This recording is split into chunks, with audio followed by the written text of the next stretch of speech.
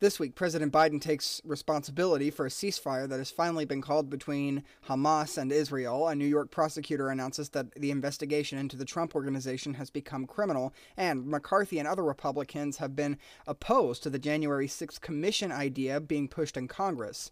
Why is that? My name's Noah Huey, and this is Under the Stars.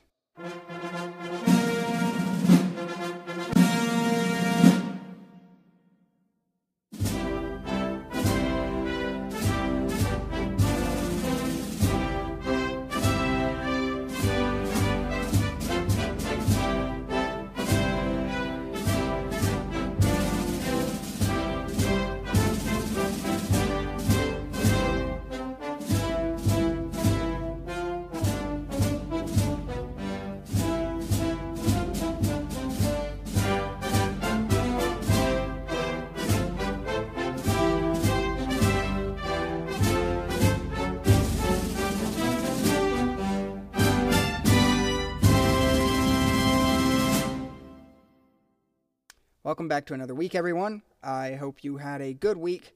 I know I certainly did. It was a long week, and next week there is a very fair chance that there will be no podcast, and potentially the week after that, because next week is finals week. In fact, I have an exam on Friday, so there is a very good chance that there will be no episodes next week, and there's a chance I may just overload myself with work and do an episode anyway, just because it's such a good week to do a podcast. It kind of depends. Like, this week was very busy, and I have decided to do a podcast anyway, so we're just going to go into it best as we can.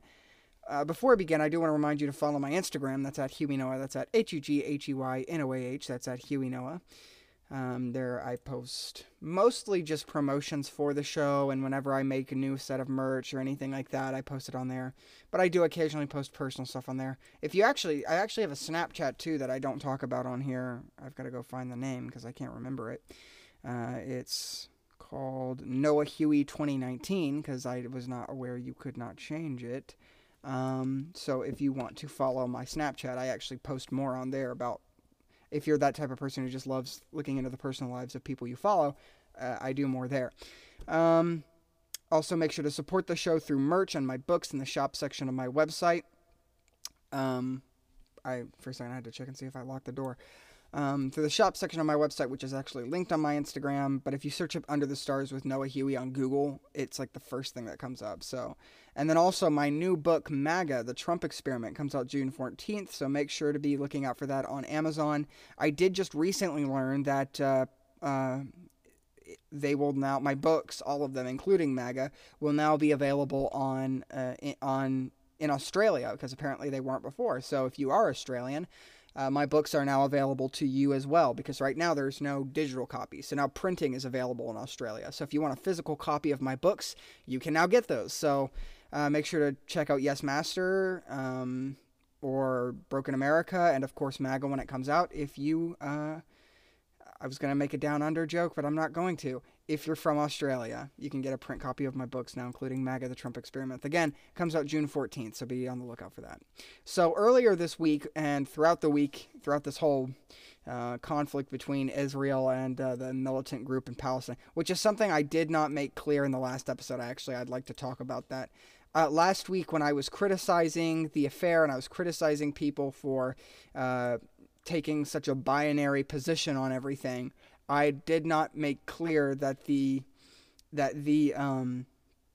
conflict isn't actually between the Palestinian government so much as it actually is between a militant group in Palestine, which is actually kind of resemblant of what I was saying, how the nation's government is sort of the words I used exactly were in the pockets of Middle Eastern terrorists, but there are organizations, and I wouldn't, unlike many Republicans, I don't know if I have the gall to call them terrorists right now.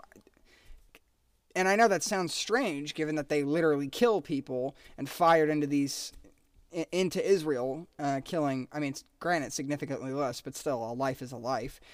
Killing, I think it's 12 people in total, or maybe it's 12 children, I forget. Ultimately, I wanted to first make clear that it's not Palestine. It's a Palestinian group, a Palestinian independence group that wants to have that land back. other than that, that's all I really know. And another thing I'd like to mention about the situation is that's really as far as I'm going to go on it, because of the fact that I don't know the very small, intricate detail. Like, I know more about the Armenian genocide and the intricate details of that, so I can, if I was to talk about that, I could say more about it because I know more about it. I only know the basic history between Palestine and Israel. I know why the West wanted to make a country for Jews. I know why Palestinians would be upset losing their home, losing their land, losing a piece of their legacy. So I understand the contention, but I still follow the general belief that the contention out there is pretty redundant when the obvious solution is to allow everyone to indulge themselves in what makes that place so valuable to everyone to begin with, which is the Al-Aqsa, I think that's how it's pronounced, Al-Aqsa, or maybe it's Al-Aqsa, something to that degree, compound, I think is what it's called. It's a very important place for them, and that's a big reason. It's not the only reason, but it's one of the biggest ones in my assessment of the situation. That's kind of a piece of contention. And so that's really, and it's mostly the city of Jerusalem altogether. But I still stand by my beliefs I said last week in that everyone's opinions about this are highly binary, and nobody's really looking at this as like why are people dying, and like what's the root cause of their death, and how can we try and stop that and make everyone as happy as they can be, or give them the opportunity to be. And instead they're viewing it as a binary, like the game of politics, because let's face it, in the 21st century, politics, international conflicts, and the deaths that are a result of the wars that come as a result of that is viewed as a game now, which is really disingenuous and superficial and actually highly offensive, because to everyone on Earth, all of these awful conflicts that go on around the world have become like a game to be won against someone who disagrees with them on Twitter. Like Westerners are so contempt in their ignorance, I suppose, in this presupposition that it's about winning something. It's got to be the oppressors versus the oppressed. It's got to be the right versus the wrong. But in my opinion, that's a very stupid way to look at international conflicts. We need to be assessing this as okay, so people in this instance are dying. What's the root cause of that problem, and how can we address it? How can we ensure that no people die, Palestinian or Jewish? Because we're not going to hold against people where they come from, what they believe, or what they look like, or what they sound like, or who they want to be, or what they think they are, or any of those trivial identity differences, in my opinion, because the way I view it, those like holding in contempt, or not holding in contempt, but holding in disregard and disdain against people, those trivial factors, just so we can continue to ascertain political power for ourselves and general military power over them as well, in the case of Israel, is a very dangerous thing to do. And I think the fact that that's what people want to do just shows that to Westerners, at least, we don't actually give a crap about these people. Excuse me. We don't care about these people. We really care more about, like how can we win against the evil conservatives or the evil liberals or whatever. For people, I actually follow someone who, I don't want to put words into her mouth, but I do follow someone who, I don't know if she has family in Palestine. It's a very special place to her, okay, obviously, and she's very upset and very passionate about that. Now that I understand, because like I can understand why you view it as oppressor versus the oppressed when you're Palestine or the Jews. Like if you're Jewish, I understand why you would feel like you're being oppressed by the world all the time. Like the UN has put like 94, not sanctions, but 94 like they've been like, you're evil 94 times to Israel. That's like more than they've ever done to any other country on earth. So, and I understand if you're Palestinian, like, nobody cares about me. They don't care that my family grew up in Jerusalem. They don't care that we lived there for decades. They just kicked us out in the 40s and told us we're not allowed in. That's not our home anymore. So yeah, I can understand the situation to both extents from their point of view. I don't understand why white Westerners, not just white Westerners, but Westerners in general, share this opinion, because you don't know what that's like. And like, while we should be able to empathize with it, we can't just empathize with it one way, regardless of where we're from or who we are, because of the fact that it's not the ideology that matters, people. Ideologies are not real. people are. We need to care about what's real, what's actually happening. And ideologies are just a I don't want to use the word supposition again, are a fictional game. They are an overgeneralized view of the world in every instance that's really just there to kind of let individual people view the world how they want, create what values they want to live by as a person, what values they want to tell other people they think they should live by. But ideologies are not meant to play a part in international conflict and the role of government. Ideologies are a fictional object of frankly, I mean, I view like the whole indulgence into political ideologies and the political compass and all that stuff. I view people who ardently follow that stuff the same way I view like an 8-year-old that like loves playing Super Mario Kart. Like, it's like, yeah, it's fun, and maybe the game, maybe it has an influence on who you are because you enjoy playing it so much. But there's a real world out there, and if you continue to blind yourself to that world because you're too busy trying to see everything through an ideology, you're never going to cause a solution. In fact, you're probably going to cause a lot of the problems that you think you're solving to begin with. So I think that's important to remember as we look at this, that we need to be thinking about what's real going on here. And what's real is the fact that up to thousands, I think, up to the thousands of people have died in Israel. Children, women, men, everyone. And luckily, less people have died in Israel, but up to the thousands of people have died in this region, and we're too busy over here fighting over ridiculous ideologies as applied to the areas. Like Republicans are pulling the anti-Semitism. Everything against Israel is anti-Semitism, which is ironic because it's like the anti-Semitism thing, like claiming everything is anti-Semitism, is kind of their version of the liberal everything is racist theory. Like, it's kind of their, it's that absolutist belief system that liberals and conservatives apply because they don't actually want to have critical thinking and long conversations with people about subjects to form solutions. They just want to reaffirm that their ideology is best, have it forced on everyone under their government, and maybe even around the world, depending on who you are. And then they want to see that ideology applied, and that ideology's values only applied in every situation and every conflict and on every issue that ever faces humanity, because they've convinced themselves of this delusional notion that ideology is the answer. That doesn't make them bad people, by the way. I have constantly failed, actually, to say that doesn't make them bad people. We are not bad people for believing that ideologies are like this absolutist end-all, be-all to the world's issues. That's just us being idealistic because critical thinking is hard. Okay, I mean, I'm the first to admit that. I can't believe, like, how embarrassed I was to really think about the fact that I too have indulged myself in this absolutist independentism is everything. Like, no, ultimately, I don't care how upset it makes me to think that political parties have good in them. They do. Republicans have good in them. Democrats have good in them, obviously. Otherwise, the country would have failed by now. But the point is, they are getting to a point where the absolutism of our beliefs as people become too much. And we need to remove that filter so we can cause real solutions. Anyway, that's not even what this news piece is about, but I did want to get into that because there are a few misconceptions I didn't really go into as much as I thought I should have. And so I wanted to clear that up real quick right now.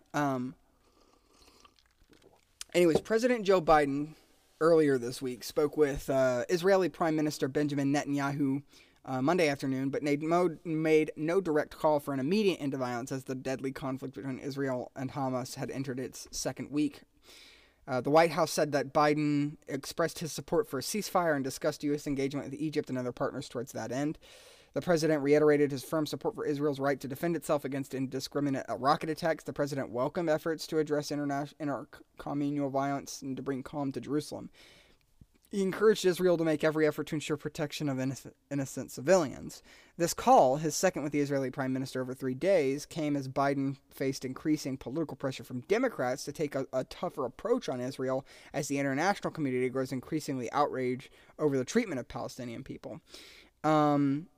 On earlier Monday, Biden nor the White House press secretary Jen Psaki answered directly whether or not the White House would call for a ceasefire in the region. Our approach is through a quiet, intensive diplomacy, Psaki told reporters. This is how we feel we can be most effective. The Gaza Health Ministry put the death toll on a densely populated enclave of about 2 million Palestinian, 2 million, wow, at 197, including 58 children and 34 women over the last week. 10 people have been killed in Israel, now 12, Israeli authorities say. The violence has been worse in the region since 2014, when there was more than 2,000 dead. Democratic senators have been writing letters to the White House calling for us to take a more pro-Palestine approach. There have been Democratic members who have been large supporters of Israel, who have been criticizing them for the attacks. Netanyahu has consistently defended the strikes, saying that Hamas was operating out of the building. They had fired at a building, a media tower, which hurt a lot of innocent people. They said that Hamas was operating in the building, but then never provided any evidence. In the conversation with Netanyahu, again, later, Biden reaffirmed his strong support for Israel's right to defend itself. Yeah, okay, that's the one from before. But he also said that the Palestinian National Authority president, Mahmoud Abbas, has his support for steps to enable the Palestinian people to enjoy the dignity, security, freedom, and economic opportunity they deserve. So again, this kind of plays into what I was saying earlier. Like, there are a lot of approaches, and the thing is, the White House, the thing is, Biden doesn't actually want to solve this issue. He doesn't really care. He just wants this to be over, because this is not part of his goals. He wants to do American Jobs Plan, American Families Plan, China, Russia, stuff like that. He doesn't care about this. At least he's not playing it off. Like, he's kind of giving off the Obama strategy of like, calm down. Okay, back to what I was saying. So it's kind of what Biden's playing here, and it's fine. So long as it helps, it's fine. But seriously speaking, like, there's not, for a group of people who call themselves progressive, many of these progressive Democrats don't, it's not really like we want to solve the issue by working with both parties and seeing what's right. It's like we want to solve the issue either by punishing Israel, punishing Palestine, or just telling them to shut up and moving on. That's the strategies that are coming out of Washington right now. We've got Democrats who want to punish Israel. We've got Republicans who want to punish Palestine because they're too busy playing up the terrorist thing. And then we've got a White House who's trying to like play the centrist card but doing it horribly and going kind of just like, yeah, that's awesome. You hate each other. Now shut up so I can do what I want to do. So it's really disheartening because you're never going to cause a solution here. I mean, if I was president right now, I would be calling for both leaders to act with a sense of personal responsibility because they are going to be the example that's set. And let's be honest, again, think about it. It's a militant group. It's not the Palestinian government that's firing into Israel. It's Hamas, a militant group in the country. So like, and think about it, this as well. Palestine, just in general, Palestinians don't have as much help from the West as Israel does. And I think I think in my opinion, there has been an overreaction from Israel. I mean, infinitely less people are dead. Well, that's a bit of an overstatement, but much less people are dead in Israel as there are in Palestine. I mean, those numbers were far, like my original guess was way off for Palestine. And the point is that nobody seems to really want to step up to it, and I feel like they know it too. I mean, it's so like effortless. No, that's not the right word. It's so intensely tiring to constantly say the same thing over and over that nobody actually cares, that they're just being incredibly superficial with everything. But that's really what's happening, and that's kind of the state of politics and geopolitics and just all conflict, all conversation. Everything today just seems so superficial. You know, political parties are just speaking a bunch of hot air and then manipulating government to try and check off a political wish list for whatever ideology is in charge of the government then. And then when it comes to international conflicts, and the worst part of this whole thing is the fact that the people in general are tied into this mess. Like, our situation would be a lot less of an issue if the people of our country weren't so intertwined into the political manipulation and superficiality of the situation that our elected leaders are. But our elected leaders have worked incredibly hard. Credit to where it's due. They've been working like dubiously for hundreds of years to ensure that the American people are as ignorant as they can be without it being incredibly obvious that they're trying to make us ignorant.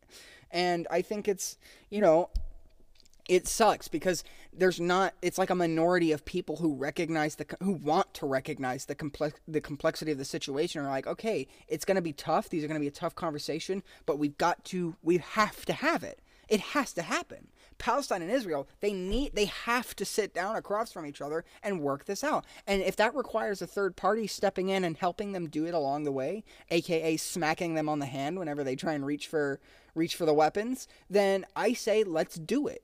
Because I'm sick and tired of watching these conflicts go on and being like, okay, so there's a few options we have, why aren't we taking them? And realizing that it's because nobody actually cares. It's just a bunch of lazy, incoherent people who somehow came to power. I say somehow, we know exactly how they came to power. They exploited our emotional instability and our bigotries that we harbor as people, and instead of telling us, no, that's wrong, you shouldn't want that, you should want to just be able to believe what you believe and let everyone else believe what they believe, and instead of doing that, they exploit it for power. That's how they got there. But it's just so tiring to see these people who clearly don't care, at least they don't care enough, to try and look at the complexities. They just want to view some binary, superficial nonsense. It's just incredibly tiring to have to explain this over and over again. But I'm willing to do it until I die, because that's my whole goal. And that's why I'm talking about politics as egregious and as tumultuous as it is to work through this nonsense. Because if that's what it takes to get people to wake up from these nonsensical echo chambers that we've forced ourselves into because that's what our political overlords told us to, then I will do that for the rest of my life, because we don't need to let these ceaseless conflicts and issues to continue both in America and around the world. You want to spread democracy? You want to spread the freedom of humanity? Then here's an idea. Get your hands dirty and do the darn work. Because if you're not going to do that, then what are you doing? Stop playing a game with the lives and livelihoods and the freedoms and the securities of people in your country and around the world just so you can reaffirm some stupid ideology. Nobody cares. Do what's right for people, because people are real. Ideologies are not. That's my takeaway for that situation. All right. Away from Israel, we're coming back home. And unfortunately, we're going back to Trump. In fact, we're going to go back to Trump twice in this episode. But it's fine. It's important, actually. So there's been an investigation that I've been following into Trump's company, the Trump Organization. And just recently, about a day ago or so, about a day or two ago, I want to say actually, the state of New York has declared that the investigation they're pulling into the organization has now become a criminal investigation. And this is important because it seems very likely that the former president will be running again in 2024. That being said, I will be able to vote in that election. I can say with a full guarantee right now, I will not vote for Donald Trump.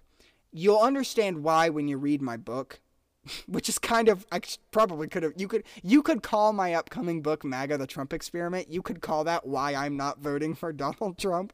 And it's not that I think he's the devil. I don't think he's a fascist. I don't even think he's a racist. I just think the negatives of his former administration outweighed the positives, because I believe he's like the worst parts of a populist, like all summed up. And so that's like the oversimplification of it. So yeah, if you understand why I already know that, read the book when it comes out. Anyway, so Letitia James, the state's top prosecutor, has been scrutinizing the ex-Republican president's financial dealings before he took office. A spokesperson for Ms. James said the inquiry into Mr. Trump's property company was no longer purely civil. Mr. Trump on Wednesday said he was in a desperate search She was in desperate search of a crime. Miss James's spokesperson, Fabian Levy, told the BBC on Tuesday, "We have informed the Trump Organization that our investigation into the organization is no longer purely civil in nature. We are now actively investigating the Trump Organization in a criminal capacity, along with the Manhattan DA. We have no additional comment." The offices of the state attorney general and the district attorney are separate and, according to the National Public Radio, have historically been rivals. The fact that they are now coordinating, their efforts to underscore the high profile of their investigation, or it does underscore the high profile of their investigation. The two prosecutors are combing through millions of pages of financial information in a search for evidence, reports NPR. The statement did not say what turned the inquiry from civil to criminal in nature, or whether the former president himself might be personally implicated in any allegations. That's something that's constantly brought up about Trump and his dealings. Trump, to this current moment, I have always kind of compared to not James Garfield, to Grant, Ulysses S. Grant, his presidential administration. His administration had so much corruption. We're talking the whiskey ring scandal, the Teapot Dome scandal. Like, there were so many scandals in this thing, all right? So many people around him and near him did so many shady crap, and they, got him to unknowingly play part in it. Trump has had a similar experience, except it all ties to him. Like with Ulysses S. Grant, the stuff that happened under his administration was a lot of shady stuff going on in other areas, and Grant just unknowingly allowed some of it to happen and often accidentally played a hand in it, thinking he was doing the right thing. Whereas the scandals that surround Trump his whole life, apparently, are scandals that directly benefit him, whether it be his businesses or his presidency. The scandals that have followed Trump aren't just scandals that he accidentally empowered, they're scandals that have empowered him. The fact of the matter is, there's never been any evidence to implicate that he actually knew that he was doing something wrong that empowered him. He just knew he was being empowered by something, and you could posit that he at least knew that the stuff that was going on, that scandalous, was empowering him, and he just didn't care. But I'm not gonna say that supposition is suddenly true, because I don't generally like to do that, at least not anymore, about political figures, because I tend to find that people will then internalize those predispositions so that they can use them as kind of a scapegoat, so they don't have to actually critically think about a person.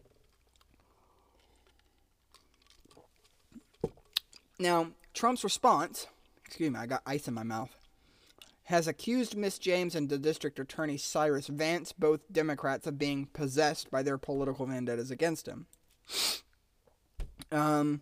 His statement rebuked the investigations as a continuation of the greatest political witch hunt in the history of the United States. After prosecutorial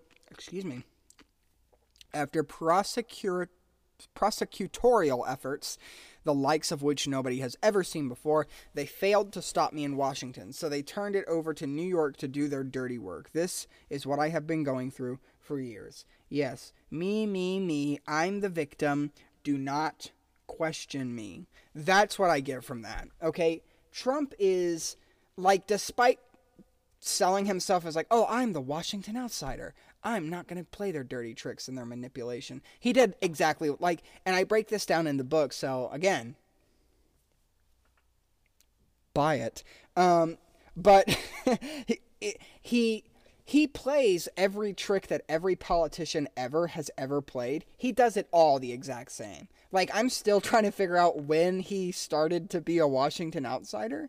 Just because you're not someone who's worked as a politician for 40 years does not suddenly mean you're a good person. But Trump thinks, that his voting base is are idiots. He thinks his voting base are idiots. So he kind of just says, I'm a Washington outsider. And so long as they went, okay, he was like, all right, got it. Give me money. And now he's got to keep playing this up. Greatest political witch hunt.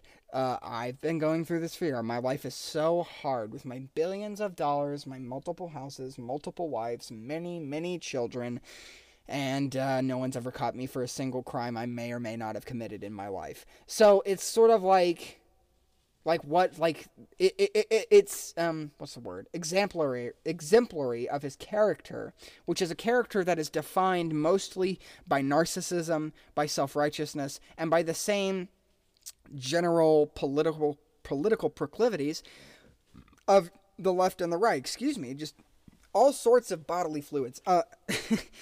But the same sort of political proclivities of the left and the right, Trump is also responsible for. And that's what he showed us in the last 4 years that he spent as president, and that's what he's been showing us in his post-presidency. He relies on people not questioning what he says to get away with anything he wants. Now, does this mean that he's a massive criminal and every bad thing that's ever been said about him is true? No. But it does mean that he knows that people think that. And he's going to use that in his favor because there is one person that Donald Trump cares about most, and that person's name is Donald Trump. So, that's kind of the current Trump news. We're gonna take a quick break from that, and we'll come back to it afterwards. But first, I'd like to say, make sure you follow my Instagram at Huey Noah. That's at HUGHUYNOAH. That's at Huey Noah. Make sure to support the show through the merch and my books in the shop section of my website, which is linked on my Instagram, or if you search up Under the Stars with Noah Huey on Google, and I'm pretty sure it comes up everywhere else too. It's like the first or second thing that comes up. I think it'll say podcast Under the Stars with Noah Huey. It's that link. It's a Wix site, and I don't want to list it out. I tried doing that, but it takes so much words. So look it up. It's one of the first things that comes up. It's linked on my YouTube. It's linked on my Instagram. You can find it. And again, my new book, MAGA, The Trump Experiment, comes out June 14th. Check it out on Amazon. So, the January 6th commission. So, Congress has been pushing for a commission to investigate January 6th, the attack on the Capitol, in the same nature that they investigated 9/11 in 2002. I can't remember when that happened. It's either late 2001 or early 2002. I wasn't alive then. I don't know how that's justification for anything. So it's since passed the House since this news has come across, so I'm going to let that know. It's passed the House, but I wanted to mention it anyway. So Kevin McCarthy, the Republican leader in the House, California Republican actually, thought his House Republican conference would almost entirely stand behind him in efforts to derail an investigation into the events of January 6th. Now, a last-minute surge of GOP interest is dashing hopes for a near-perfect opposition to the independent commission and putting Republican divisions back on full display. Dozens of Republicans are considering voting for the January 6th commission, which McCarthy himself said he opposed earlier Tuesday, even after he deputized one of his allies, Representative John Katko of New York, to strike a bipartisan agreement on the proposal. In a sign of momentum, the bipartisan House Problem Solvers Caucus, one of my favorites, of which Katko is a member, formally voted to endorse the legislation Tuesday evening. Just days after the GOP leaders decided they wouldn't force their members' hands either way, McCarthy and his leadership team issued an informal leadership recommendation ahead of Wednesday's vote, urging a no vote to help contain defections in their party. Former President Donald Trump also sought to shut down the commission on the eve of the floor vote, calling it a Democrat trap and urging Republicans to get much tougher and much smarter. This discussion should be ended immediately, he said in a statement, which could help push wavering GOP lawmakers into the no camp. Regardless of how many Republicans back Trump on the issue, though, his bill is expected to pass the House, or the bill, It's a fate in the 50-50 Senate is less clear, which is where it's heading now. White House GOP leadership, While House GOP, I was confused there, what? While House GOP leadership is still not formally whipping against the legislation, their last-minute maneuvering is the latest signal that top Republicans are starting to grow nervous about how many members may end up crossing party lines, which could be a blow to McCarthy and enrage Trump. So, it's a lot, people. It's a lot. It's a sign that it's so strange. Like here's the thing that I've talked about a couple times. I have a slight prospect that when I am of age, there's a chance I may file to run for office. But the thing is, I'm trying to play it. I don't want to play it safe. The thing, I'm not interested in playing it safe. I'm interested in doing the right thing. Forget the optics. Forget the politics. If I think it's the right thing to do, I'm going to do it. I know it's old-fashioned and cliched, but here's the thing. I also know that it's more morally virtuous than to do things that are politically convenient to do things that are right than to do things that are politically convenient. Okay? I don't care about politics. I don't care about, what about your strategy? Screw strategies. I'm going to do what the right thing is. There's going to be a strategy behind that, but I'm not going to do this strategy of do what's popular, do what everyone wants, because here's the thing. Mob rules democracies have never failed, or have never succeeded. Mob rules democracies have never succeeded. They always end in chaos. I mean, even ancient Greece proved this, that mob rule democracies do not work. Do not do what the majority wants, just listen to what the majority says. But you need to listen to what everyone says. That's what democracies are supposed to be. Don't do what the majority wants. Do what everyone, do a combination of what everyone in the democracy wants, because it's their democracy too. The only instance in which a majority rule situation feels appropriate is in the election process itself. And even then, less than a third of America's population votes, apparently. So, and we're talking in the most voted in election ever, 2020, less than a third of the nation voted. So yeah, it's kind of a very complicated issue. But the point of the matter is, what this all means to me is it's very interesting to see what's going on between Republicans and see what's going on just in general, because it's kind of like, will this cause a third party? Will this cause a rift? Will this cause a what? Does this mean that there's hope for the country to go in a less partisan, everything has to go the way I want it because my ideology is superior to yours way? Or is it going in that direction? And the thing is, it's hard to tell. And in terms of like, what is the implication of there's so many powerful Republicans who don't want this to happen? Trump doesn't want this to happen because he doesn't want to look bad, because he's obsessed with his glory legacy of I'm the conservative hero who saved America, and I'm the new Ronald Reagan, I'm the new Abraham Lincoln. That's all he's ever cared about.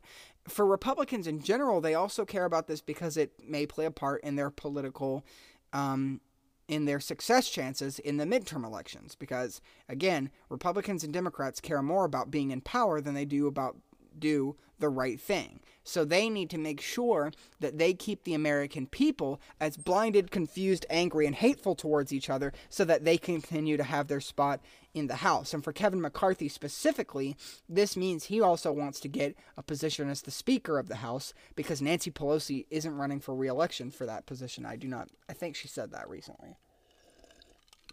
We know for 100% Kevin McCarthy wants to be Speaker of the House. He wants that position. That's one of the most powerful positions in Congress. He wants it. That's what he's after. Which, I really do not like Kevin McCarthy specifically, because he just has such a lack of principles altogether. He was the guy who's like, oh, Trump is 100% responsible for this, so let's not investigate it at all, guys. So it's like, and it's because people like him were also involved. It's because they told people that they need to fight back too. So they don't want to be investigated either. They don't want to lose that power. People like Kevin McCarthy and just Kevin McCarthy in general, it's a very unprincipled man who serves only his ideological power and his personal power. That's his end goal. So Kevin McCarthy specifically, this is a power thing. Republicans in general, it's a power thing, but it's also sort of a, where are we going? For some Republicans, this means, like, what is our party values? Are we going to continue to play into this nonsense, or are we going to be the fiscal conservatives that we want to be, that we believe work? And that means for Republicans like Liz Cheney and such, they're going to break away. Or not, maybe not break away from the party, but it means they're going to break away from the party's opinions on some of these issues. And so it's very interesting to see. And, I mean, I don't know. This just, for the Democrats, this is a heyday, okay? Ever since January 6th, the Democrats have had a heyday watching the Republicans roll around in the mud, completely split up. They have no idea what they're doing. So for Democrats, it's a heyday. But believe me, one day, Democrats are going to slip up. They're going to do something too, and then it'll be them. It always is like that. It's a huge part of why our political system is completely unsustainable, because we have these two ideologies that just kind of take turns playing hot potato with power in the government, which makes the government really unstable because it's constantly undoing and redoing the same like 4 or 5 policies over and over and over again every like 4 years, every half decade to a decade. That's a completely unsustainable type of democracy. And if we're going to ever make progress as a nation, we need to throw that entire idea of how government works out the window and go back, not go back to, because honestly, I don't even know if it really ever ran like that back. Like, if we look through history, it's been like that almost the whole time. What we really need to do is we need people to work together, to have these hard conversations. And the thing is, politicians really need to buckle down and be the ones that are, like, I'm glad that people like Will Roosh have hard conversations on Instagram, but we need the actual politicians to have the hard conversations, because they're the ones that make the policy. Like, yeah, people should have the hard conversations so that they can then come together as a collective, united people and be like, this is what we want collectively. But politicians need to be the ones that ultimately sit down and have the conversations on what the policy is going to look like. And if they're going to continue to be divided on this issue, divided on every other issue, they're never going to reach progress, and America is going to be in a perpetual state of undoing and redoing every policy it ever does, because Republicans and Democrats are so full of themselves that they're not willing to move forward unless it is explicitly under their party's control. They are delusional. And it's our job as people to break that delusion and to open their eyes to what the possibilities are if they simply work together. And again, this all plays into my whole thing of like, what does that mean? I have to run for Congress when I'm older? Maybe. That's something I'm seriously considering, because I refuse to live in a country that tells me, nope, you're not allowed to have an opinion unless you do what I want you to. That's how freedom works. Freedom is just doing what I want you to and shutting up. Like, no, that's not. And if that means I have to fight the world on it, I will. Because there's a quote, I forget what it is. I want to pull it up. It's a fantastic quote. And I love it. It's just going to take me a minute to find it. And I don't want to misquote who said it either. Why do I keep connecting to the wrong internet? Okay.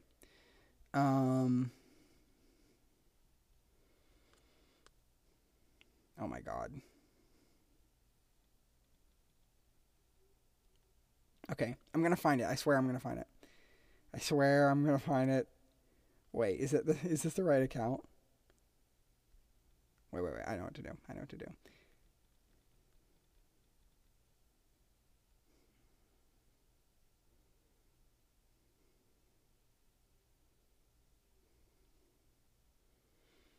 Okay, here we go.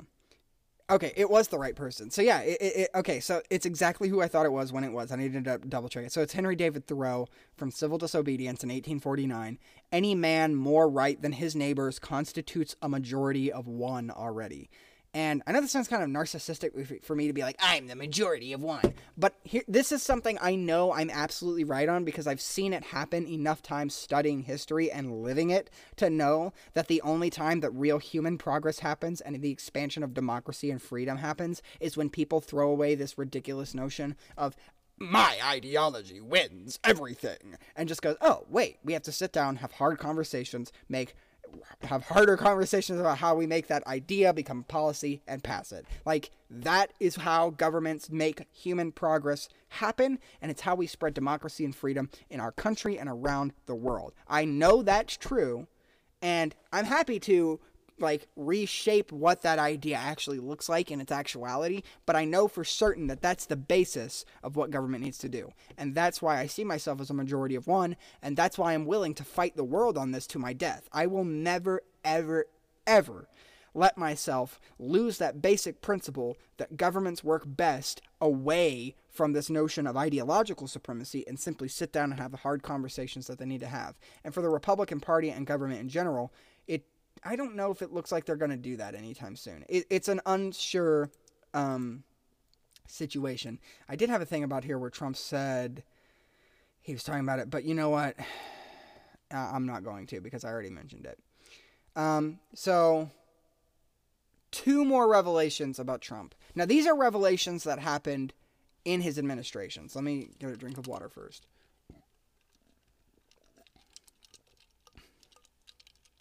Just water, no ice. No ice.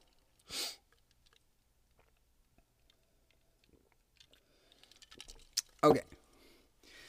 So there are 2 new revelations that have come out. Highly ironic revelations. Because for a man who's been quote-unquote fighting the deep state, you'd think he would not do this. So the Trump administration in 2017 secretly sought and obtained the phone and email records of a CNN correspondent. The latest instance where federal prosecutors have taken aggressive steps targeting journalists in leak investigations. The Justice Department...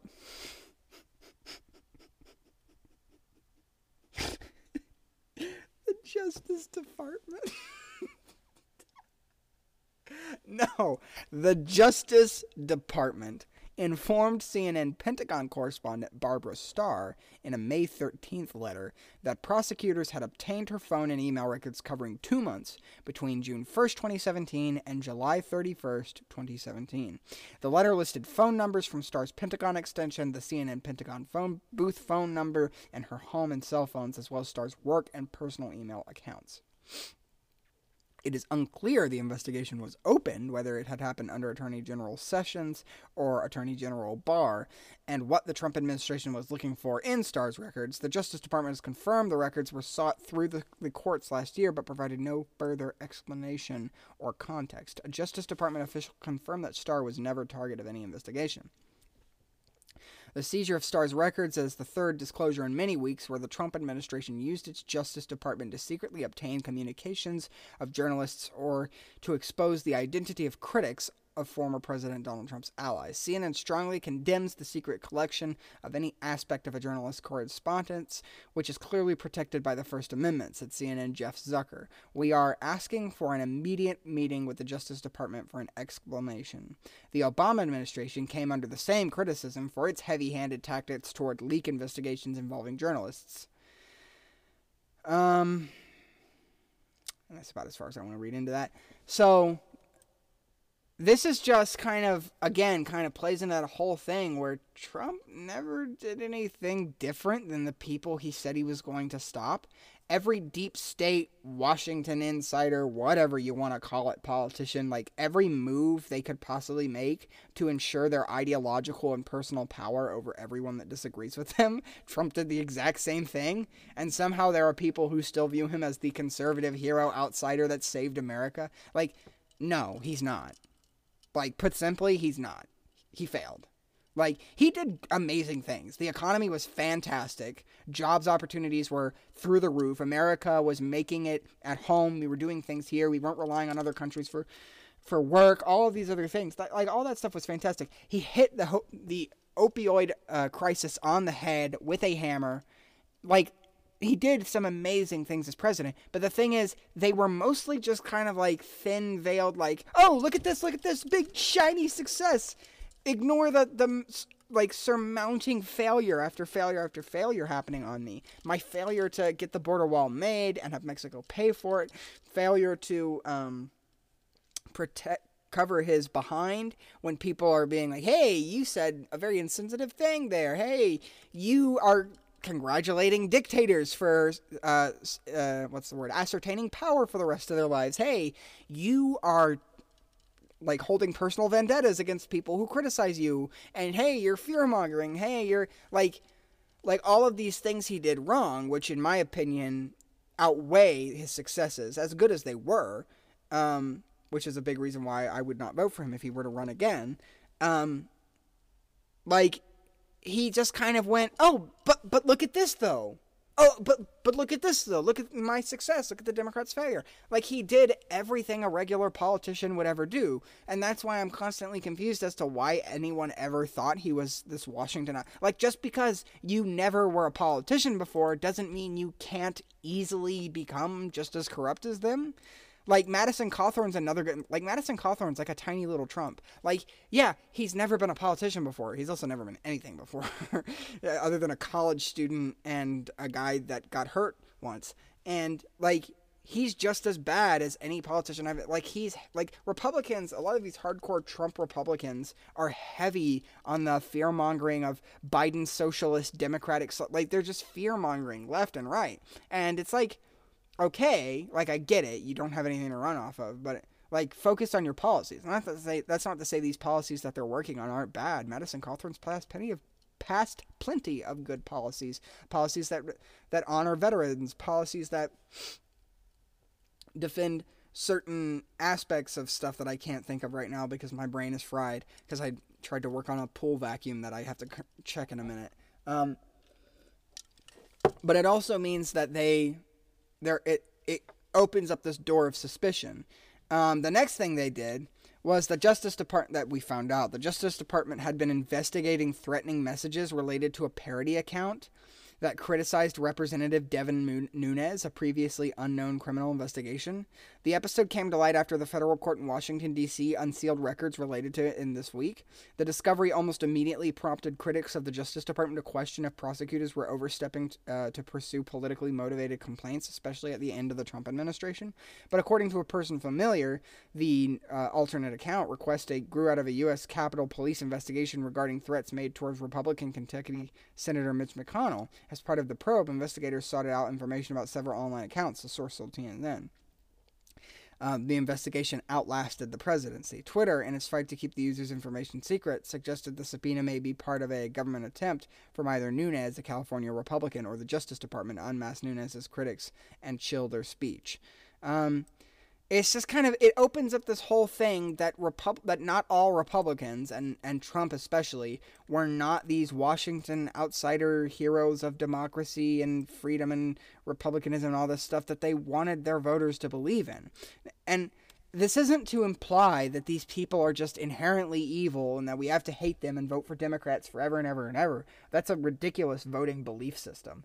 It just means that we need to hold these representatives, Republican or Democrat, or left or right, in a more critical context. We need to force them to hold these serious conversations and not just have a brief meeting once every month and go, bipartisanship, yay, and then just leave. We need them to sit down and talk. We need them to, like, be held accountable, man. We can't just sit under the predisposition that, oh, Washington outsider, you're going to save democracy and I'm never going to question what you say. Like, because then they begin to develop this pathology that their voting base is stupid and that then they can just do whatever they want with it and tell that voting base whatever it wants, and they can peddle whatever fear-mongering manipulation they want to. And here's the thing, I say fear-mongering manipulation, but here's the thing, half the time I don't think Democrats or Republicans ever actually realize that they're fear-mongering to people, because I don't think they actually, like, I don't think Madison Cawthorn and I don't think Trump actually don't think Biden and the Democrats are socialists. I think they do think that, and I think they genuinely view that as a bad thing. So that's what they're telling people. But the thing is, it's clearly seen as fear-mongering because that's not the full story. The only difference is these aren't people lying to their constituents, but it's people that don't know that they're not right because nobody's telling them, because their voting base believes what they tell them, and because they believe things that are wrong. So it's then our duty as people who do know that they're wrong to tell them they're wrong, whether it be them or people who are heavy supporters of them. And we don't tell people who are wrong that they're wrong because we want to make them look stupid and make them believe what we want. It's because we tell them that here's what information we have, and this is why we believe you're wrong. And if they counter us with something that's very legit and says, hey, well, you're wrong, though, well, then we must take responsibility for that. It's a complicated cycle of maturity and respect and basic dignity that needs to go around for political discourse to be sustainable in a free society. But the thing is, it's not the way it works right now, because right now everyone sits on this ideological tower of self-righteous superiority and just kind of looks like, points their nose up at everyone who disagrees with them. It's our job to create a sustainable discourse and a sustainable political system by pushing these hard conversations, by holding our representatives accountable for pointing out what we believe they're wrong on and for taking responsibility when we're wrong on something. And that's kind of that needs to happen. Otherwise, the very foundation of the United States will most definitely fall out under itself, and soon there won't be an America to defend or an America to save or whatever. It's just not going to happen. So that's the general takeaway from this week's episode. Thanks so much for listening in. If you can, make sure to follow my Instagram at Huey Noah. That's at HUGHUYNOAH. That's at Huey Noah. You can also follow my Snapchat, Noah Huey 2019. Make sure to support the show through merch and my books in the shop section of my website. If you search up Under the Stars with Noah Huey on Google, it shows up like first thing. It's found on my Instagram. It's found on my YouTube channel. If you have the time, watch the YouTube video. But obviously, if you don't, then just listen to it on Spotify or wherever you listen to podcasts, or listen to it straight from the website if that's what you do. And also, June 14th, Trump's birthday actually, make sure to check out my new book on Amazon, MAGA, The Trump Experiment. It goes into all 4 years of the presidency. It breaks down basically why I wouldn't vote for him. It breaks down my assessment of his presidency. It's not supposed to be an educational thing. It's not a biography. It's not unbiased. It's got plenty of bias, I'm sure. I think I make note of that. I don't remember anymore. But the point of the matter is, this is my perception of the presidency and how I think we need to interpret it so that we may make the country a better place. So yeah, MAGA, The Trump Experiment comes out June 14th, and now that is also available in Australia. So if you're from Australia, you can now buy a print copy of that when it comes out June 14th. Make sure to look for it and buy it when it comes out. Thanks so much for listening in, and I'll see you next week. Bye-bye.